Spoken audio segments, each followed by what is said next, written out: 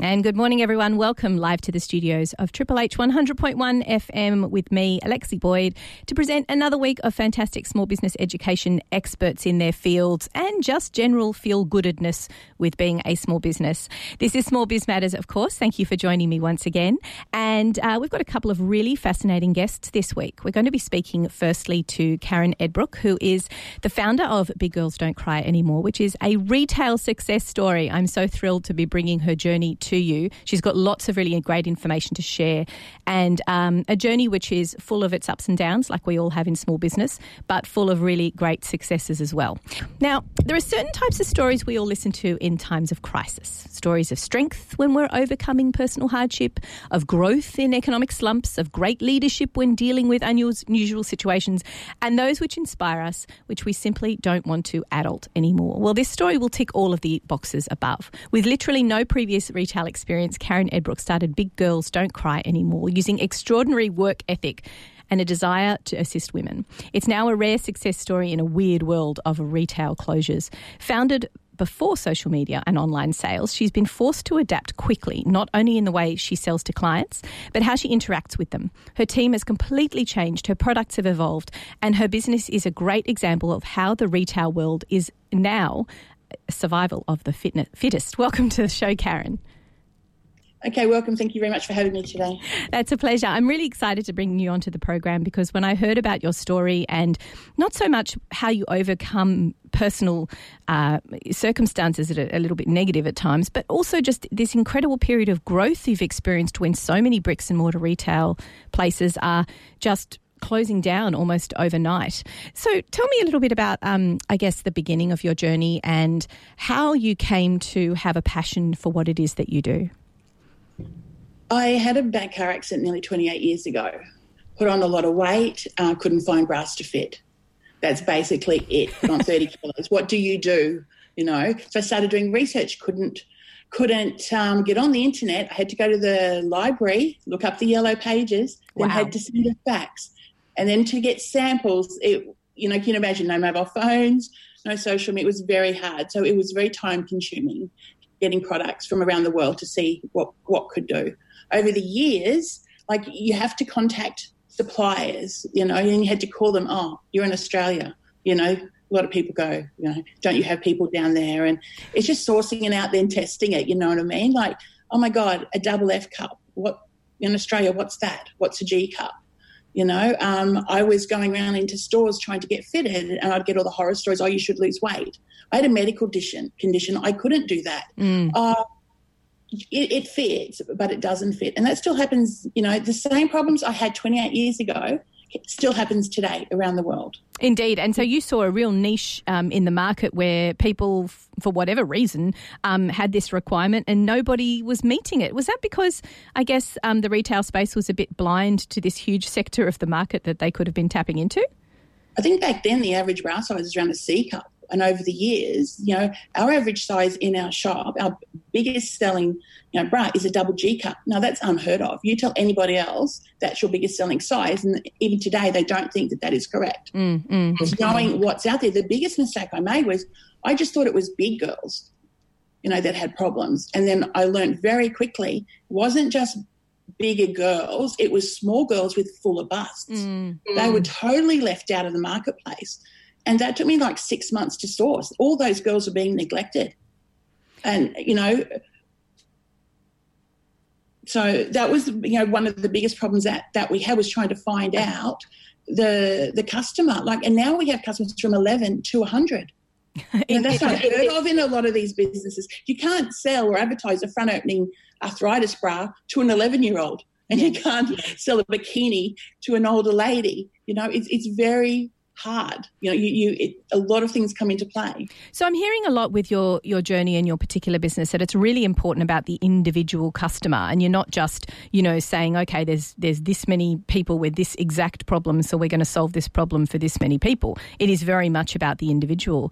So tell me about that very fast transition that you had to make between bricks and mortar to online sales. What was the process in that pivot? We were nearly one of the first people online when the website started and on social media because we had been around a long time.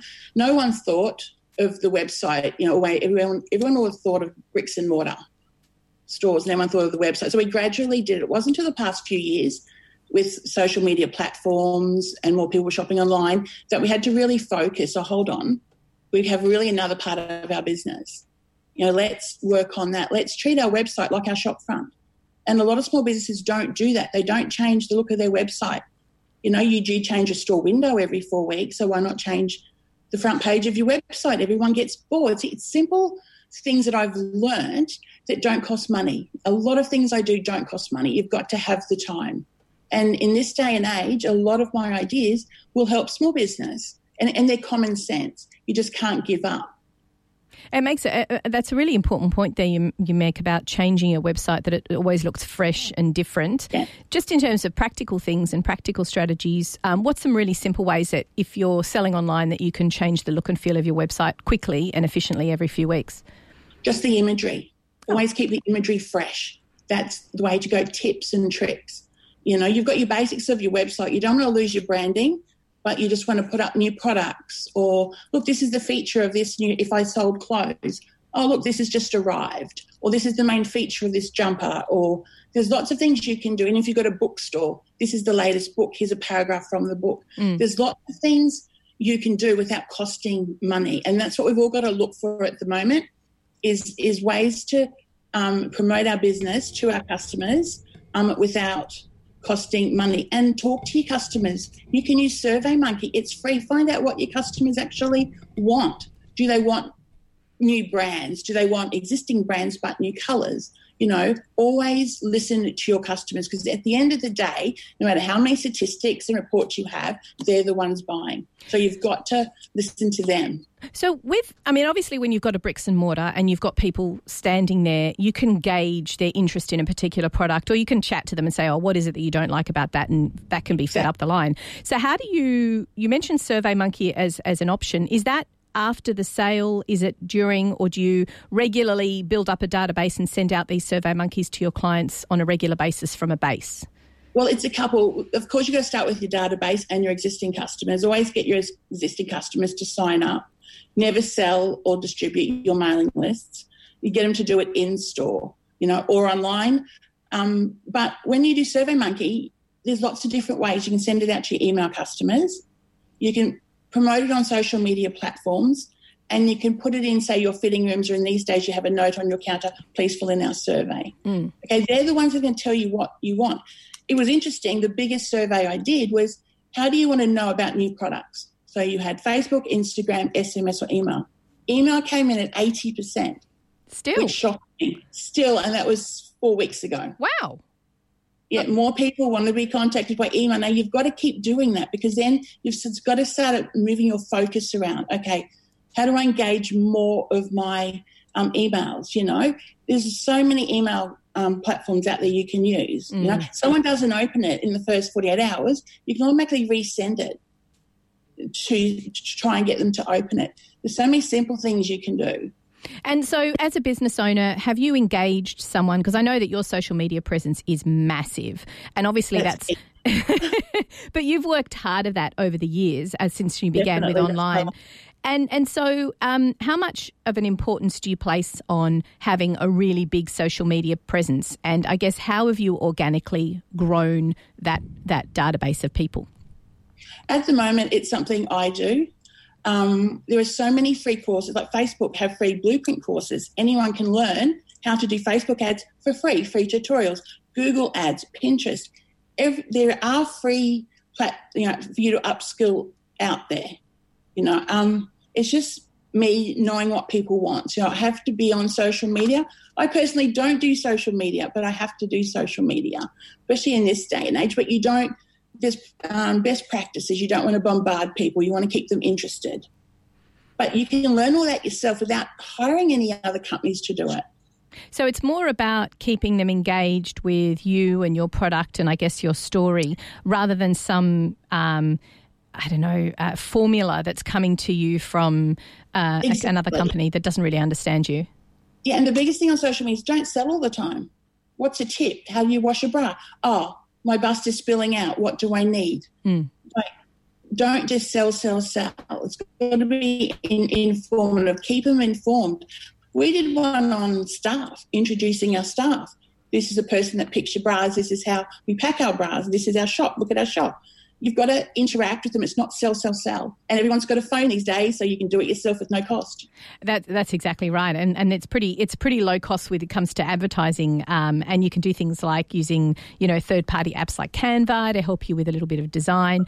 But then as you get bigger, you can obviously use graphic designers and people like that as well. Now, I'm just going to I want to take a quick break here on Small Biz Matters. We're going to go to some community service announcements. And when we come back, I wanted to talk to you, Karen, about that team, because one of the things you've had to do quickly is change from a retail bricks and mortar team to people who know online. Exactly. So we'll be back after this on Small Biz Matters, and we'll talk to some more with Karen Edbrook from Big Girls Don't Cry Anymore. Now, speaking of growing your business, today we've got Karen Edbrook on the show. She is the founder of Big Girls Don't Cry Anymore, a real fantastic retail success story. And just before the break, she was telling us about how important social media has been in growing her business. Now, one of the, I think, really fascinating parts of your journey, Karen, is that you have managed to grow exponentially in these times of crisis. And one of the ways you've done that, and a foundation of that, is hiring the right people. Now, obviously, the difference between bricks and mortar staff is a lot different to online staff, and you had to change how you hired people. Can you take us through some of the strategies that you had when changing your diverse workforce? Well, it's very hard. Most of the staff in my shop that I had hired do all the jobs, apart from the guys. They can't bra fit. but everyone else knows everybody else's job. It got to the stage where we had to literally have, from one person on live chat to 5 people on live chat. My staff were working very long hours, so we started to hire more and more staff. We've now hired 15 staff, and we're looking at hiring another 5.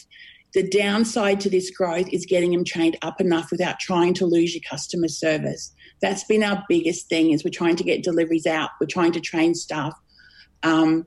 Maybe never worked in retail, because a retail job doesn't exist anymore. You just don't go and work in a retail industry. You've got to have social media, you've got to know about social media. We have live Skype fittings. So we do all our bra fittings by Skype. So we have 9 fitting rooms. We turn into 9 virtual rooms, which is one of the reasons we're very successful. We had to train all our girls to fit virtually. And you look a bit confused, but I'm just thinking 50% of the population out there is going, how on earth does that work? And the other 50% of the population is going, what's a fitting? What's a fitting? Yes. So basically, in short, when people come into our store, we don't touch people when we bra fit. We educate them, show them what to do. So there's no difference between doing that on Skype or Zoom. They Zoom into our fitting room, we explain products, show them products. So literally, you've got to retrain your staff to do that, and you still go out to the store, get product, bring it back. But there's more people on the phones. It's getting a normal person. We've got to train them our way now. They've got to do live chats. They've got to help with internet orders.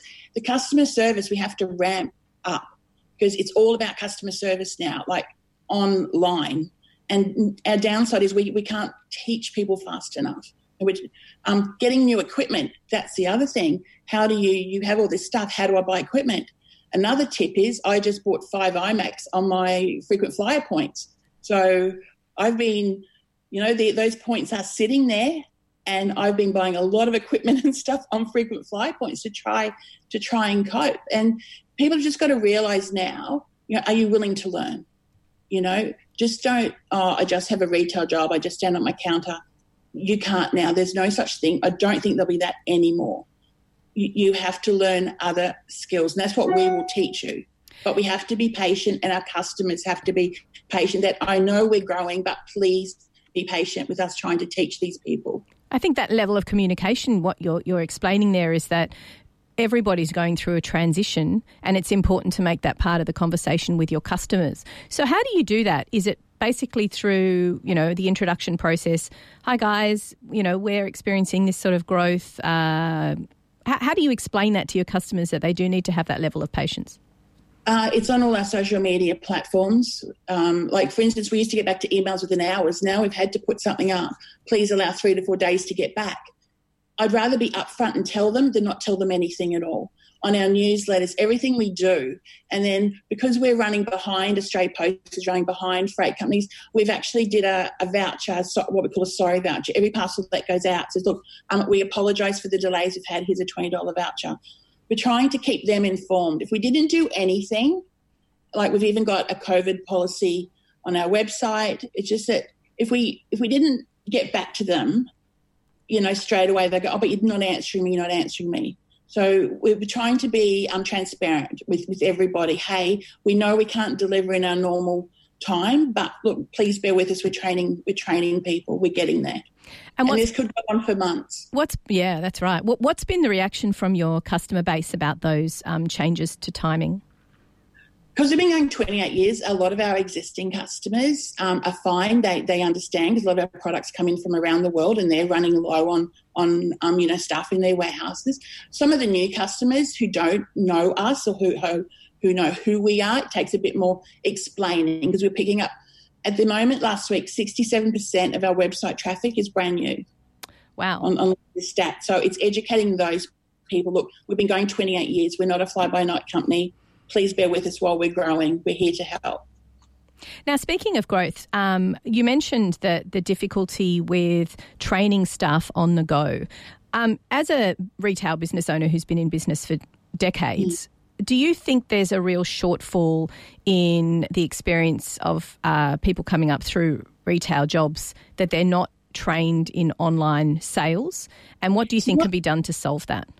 It's not online sales. I don't think people are trained to answer a phone properly or even write properly. We try and get someone to write something, even writing something down or taking a phone message. I think it's the basic skills that I think are being forgotten at schools, how to answer a phone call, what's good customer service. These are basic skills. I think they need to be more implemented in high school. Not everybody is tech savvy. I'm still old school. I still do, some things, hand. But it's just customer service. I think that's where it's at the end of the day. People don't know how to treat customers and be transparent, and they've got to learn that at an early age.